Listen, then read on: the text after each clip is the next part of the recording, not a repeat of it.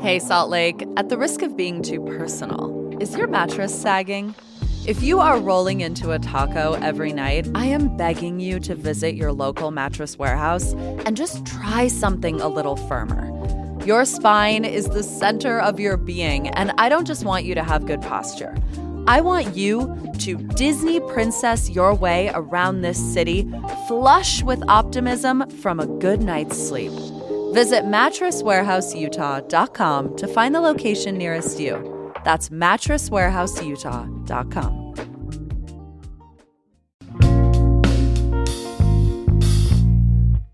Today on CityCast Salt Lake, we are hunkering down this week, waiting for the new year.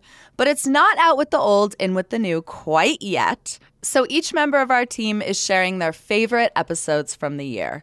And it turned out what they all have in common is people who would make great party guests. Newsletter editor Terina Ria is here with her favorite pick. Terina, your favorite show was From SLC Punk to 127 Hours. This prop master has seen it all. Why do you love this guest and this conversation? I love Scott Arneman so much. He's a prop master. He's been in the biz for 30 years, so he has some really juicy stories. He is just an engaging storyteller. But I think I listened to it recently, and I think what it is he has like a certain accent, like Utah accent that is so like Midwestern. And it sounds like every neighbor, every sweetie neighbor that I grew up with who like would shovel your sidewalk for all the neighbors around him and would like tell you funny stories whenever you saw him in the neighborhood or you know, in the grocery store. So yeah. I think that's what I love about Scott. His passion is just like palpable. Like he loves what he does. And I love talking with people who love what they do and are passionate about what they do. I couldn't agree more. This was like such a hard episode to edit too, because like there is a lot that was left on the cutting room floor, as they say in the biz, because Scott is just like teeming with amazing stories about movie making in this city. Terina, why do you think this episode is so like re-listenable? Like, why is it enduring? I think it's one that I always want to come back to because it never gets old listening to these stories of how these big movies are made. We have so many movies made in our backyard. And so it's just really cool to talk to the people who are behind the scenes making them. Yeah, especially as I feel like a lot of folks probably just watched a ton of Christmas movies that were filmed in Salt Lake. So here's a little peek behind the curtain at how it all comes together by someone who has worked on a lot of those sets. Exactly. All right, let's waste no time getting into this delightful conversation. Today is Wednesday, December 28th, 2022. I'm Ali Vallarta, and this is CityCast Salt Lake.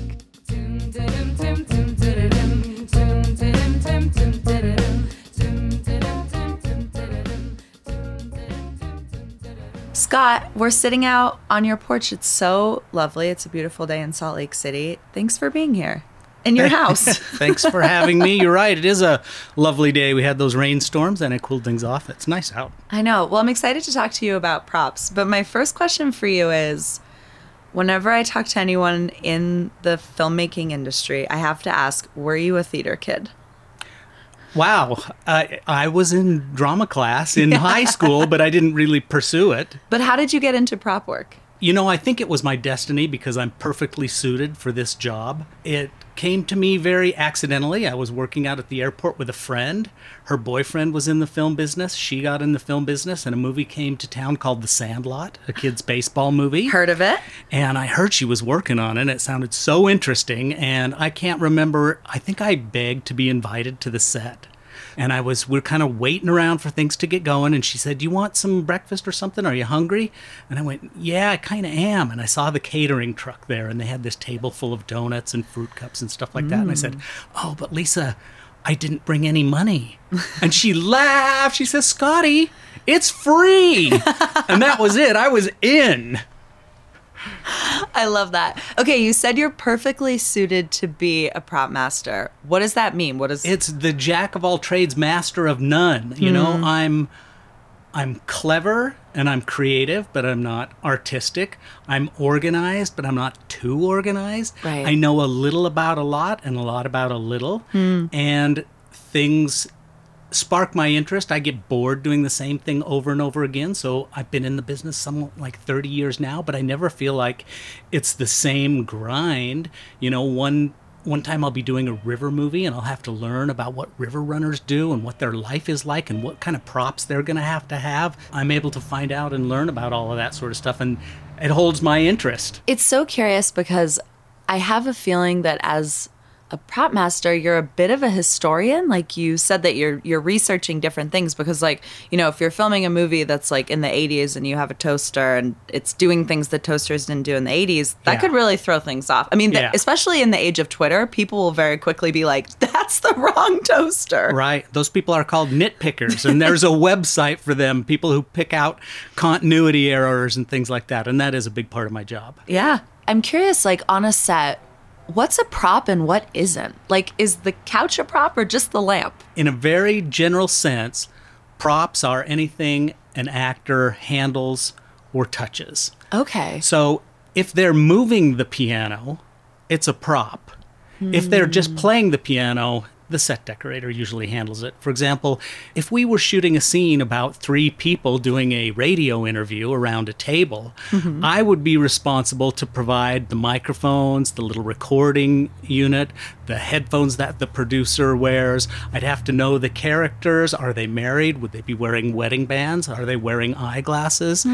The guy being interviewed, he has a cell phone, a notebook, a pen. These things might be in the script, or I might just know about them. We might shoot this scene, and a month later, we might shoot the scene where the 2 reporters show up to the front door. So I've got to make sure they have their recording equipment with them and all that, so that they don't show up empty-handed and then suddenly they've got all this stuff. So I have to kind of concentrate on the continuity. In addition to things that the actors, literally touch or handle, I do things like license plates on cars. For some reason, the prop man is required to carry around the director's chairs. What makes a good prop? Are there particular props that you've found or dug up or built or put together or assembled that you've just been really proud of? Yeah, not super proud of where I can say, oh yeah, this was my crowning achievement in the prop world, but challenge has been put forth to me that I've conquered, and that's very rewarding. So on SLC Punk, it was a very low budget film. The director was pretty, film student green, and I was pretty green as a prop master, and he wanted all this stuff. And in the script, it talked about a river of blood. He was, high on drugs, and he was seeing the world crazy. And then all of a sudden, a river of blood came down the hill. And I was like, river of blood? How do you want me to make a river of blood? I got to put it to James Marandino, the director, because he didn't let things like that hold him back. He said, well, can you just get like a 50-gallon barrel of, water with red food coloring and dump it down the hill? And I thought, well, this is going to look cheesy. And we were filming up on the side of the hill in Memory Grove. We walked up the hill with a pail of water. We made, 50 trips till we filled this thing. And I did an experiment with red food coloring to figure out the ratio of how much red food coloring in water, and, scaled it up to 50 gallons. So I poured in 2 gallons, industrial strength gallons of red food coloring. And when it came time, we dumped that 50-gallon barrel of water over, and this rush of red, thick water came down the trail. And Matthew Lillard stuck his hand in it and turned all red, and he was all bugged out. Yeah. And it looked great. And that was my mantra, river of blood. And sometimes they'll come up to me, my prop will fail or it won't look as good as, and they'll say, well, it was no river of blood. I'm going to use that. Yes. That's pretty good.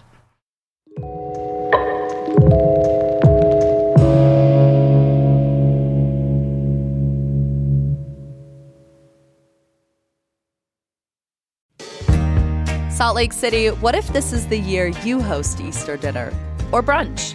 Harmon's makes big meals easy to prepare with delicious holiday specialties made from scratch. Just heat and serve, baby. Lay a pre-cooked honey ham on the table and absorb the compliments from your family or friends. They don't need to know you napped instead of staring down the oven. And if you're not the host but need something to bring, here are just a few of my favorite spring ideas. First of all, Harmon's fragrant Easter lilies will impress anybody's mom or delight a neighbor. Now, there's no need to even heat up a pre-made side like deviled eggs or fresh cut pineapple, but bonus points if you transfer them into your own dish. And as listeners of this show well know, I will lose my mind if you show up to my house with Harmon's hot cross buns. I invite you to make some new Easter traditions with Harmon's.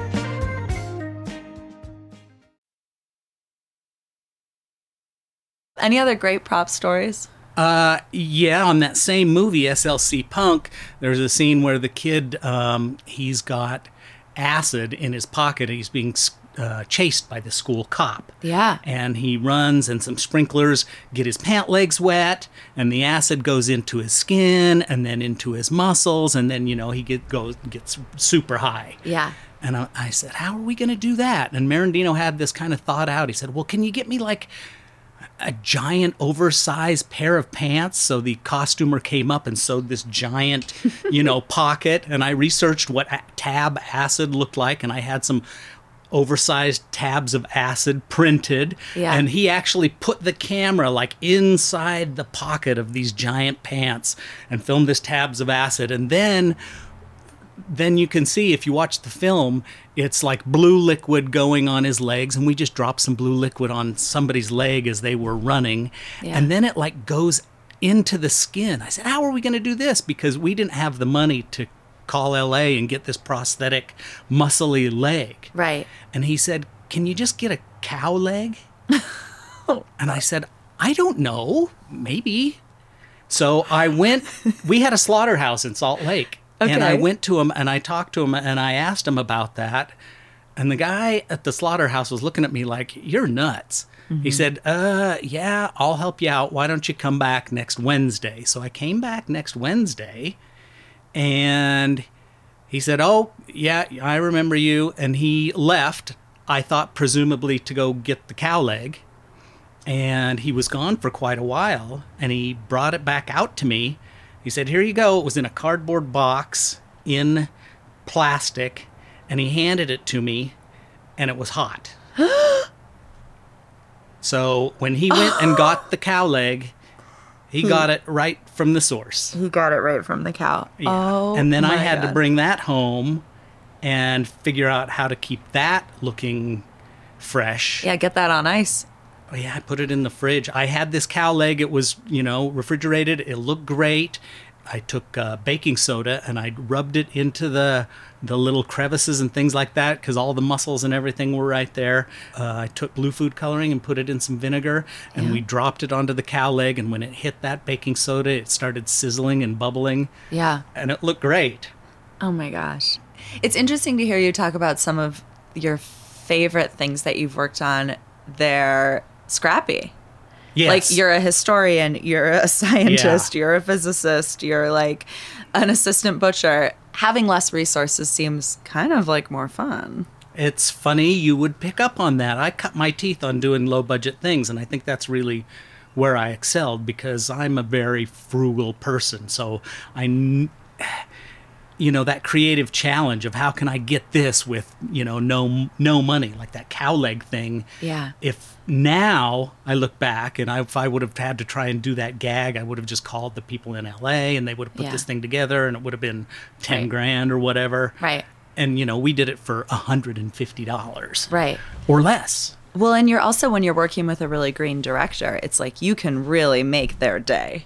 Whereas, like, if someone's got this huge budget, it's like, oh, yeah, thanks, Scott, looks great. Whereas, like, oh, my God, you did it. Well, and to illustrate your point, I worked on 127 hours. And Danny Boyle, big director, had done Train Spotting and things like that. Yeah. James Franco was in there. Mm-hmm. And Danny, I guess, even though he'd worked on big budget films, I think he liked sort of the smaller things. So he was happy to bring it to Utah. But, yeah, he had some real expectations, and he actually yelled at me and blamed a reshoot on me, and I was under so much pressure on that. Yeah. I wanted to. It was awful. It doesn't sound fun. It was months of hell. But yeah, it was big movie with lots of money and lots of resources. They didn't let me know that they had lots of resources, and I still approached it like some of my smaller projects, and yeah, it was tough. Yeah. I mean, so you worked on SLC Punk. I think in many ways this is a movie that gave Salt Lake its name nationally. Like, it feels like our movie. It's funny, it is a cult film. It is a cult film.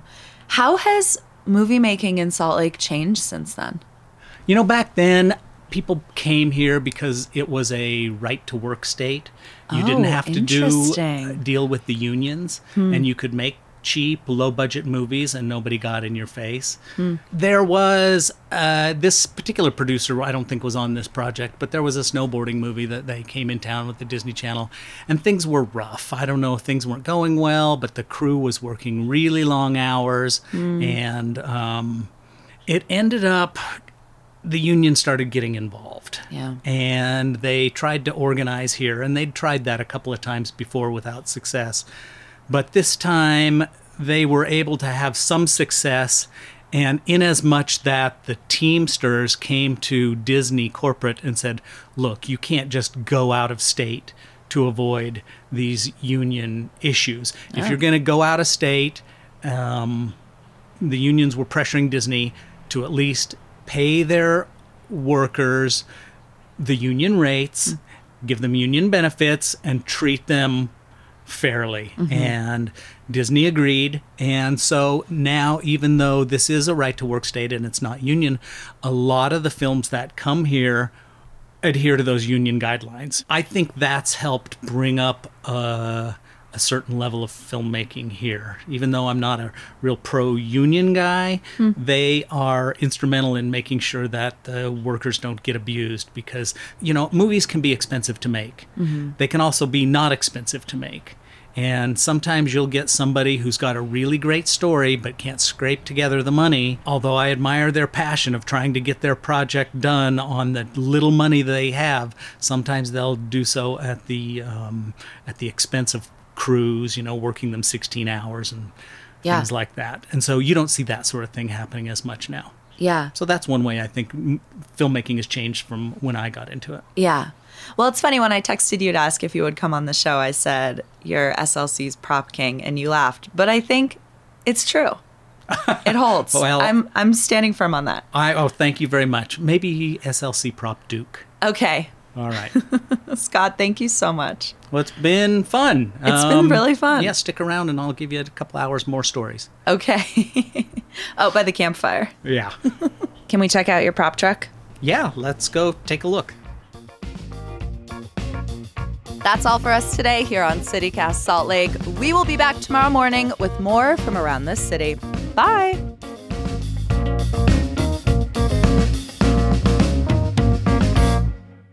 So a lot of this kit actually started, this tote started on SLC Punk. Party stuff. Party stuff. Yep, there's a bong. There's a bong. Here's a beer bong, which we used this was the beer bong we used in SLC Oh my God. Punk. The beer bong. That's so cool. Can I hold it? Of course. The SLC Punk beer bong, friends.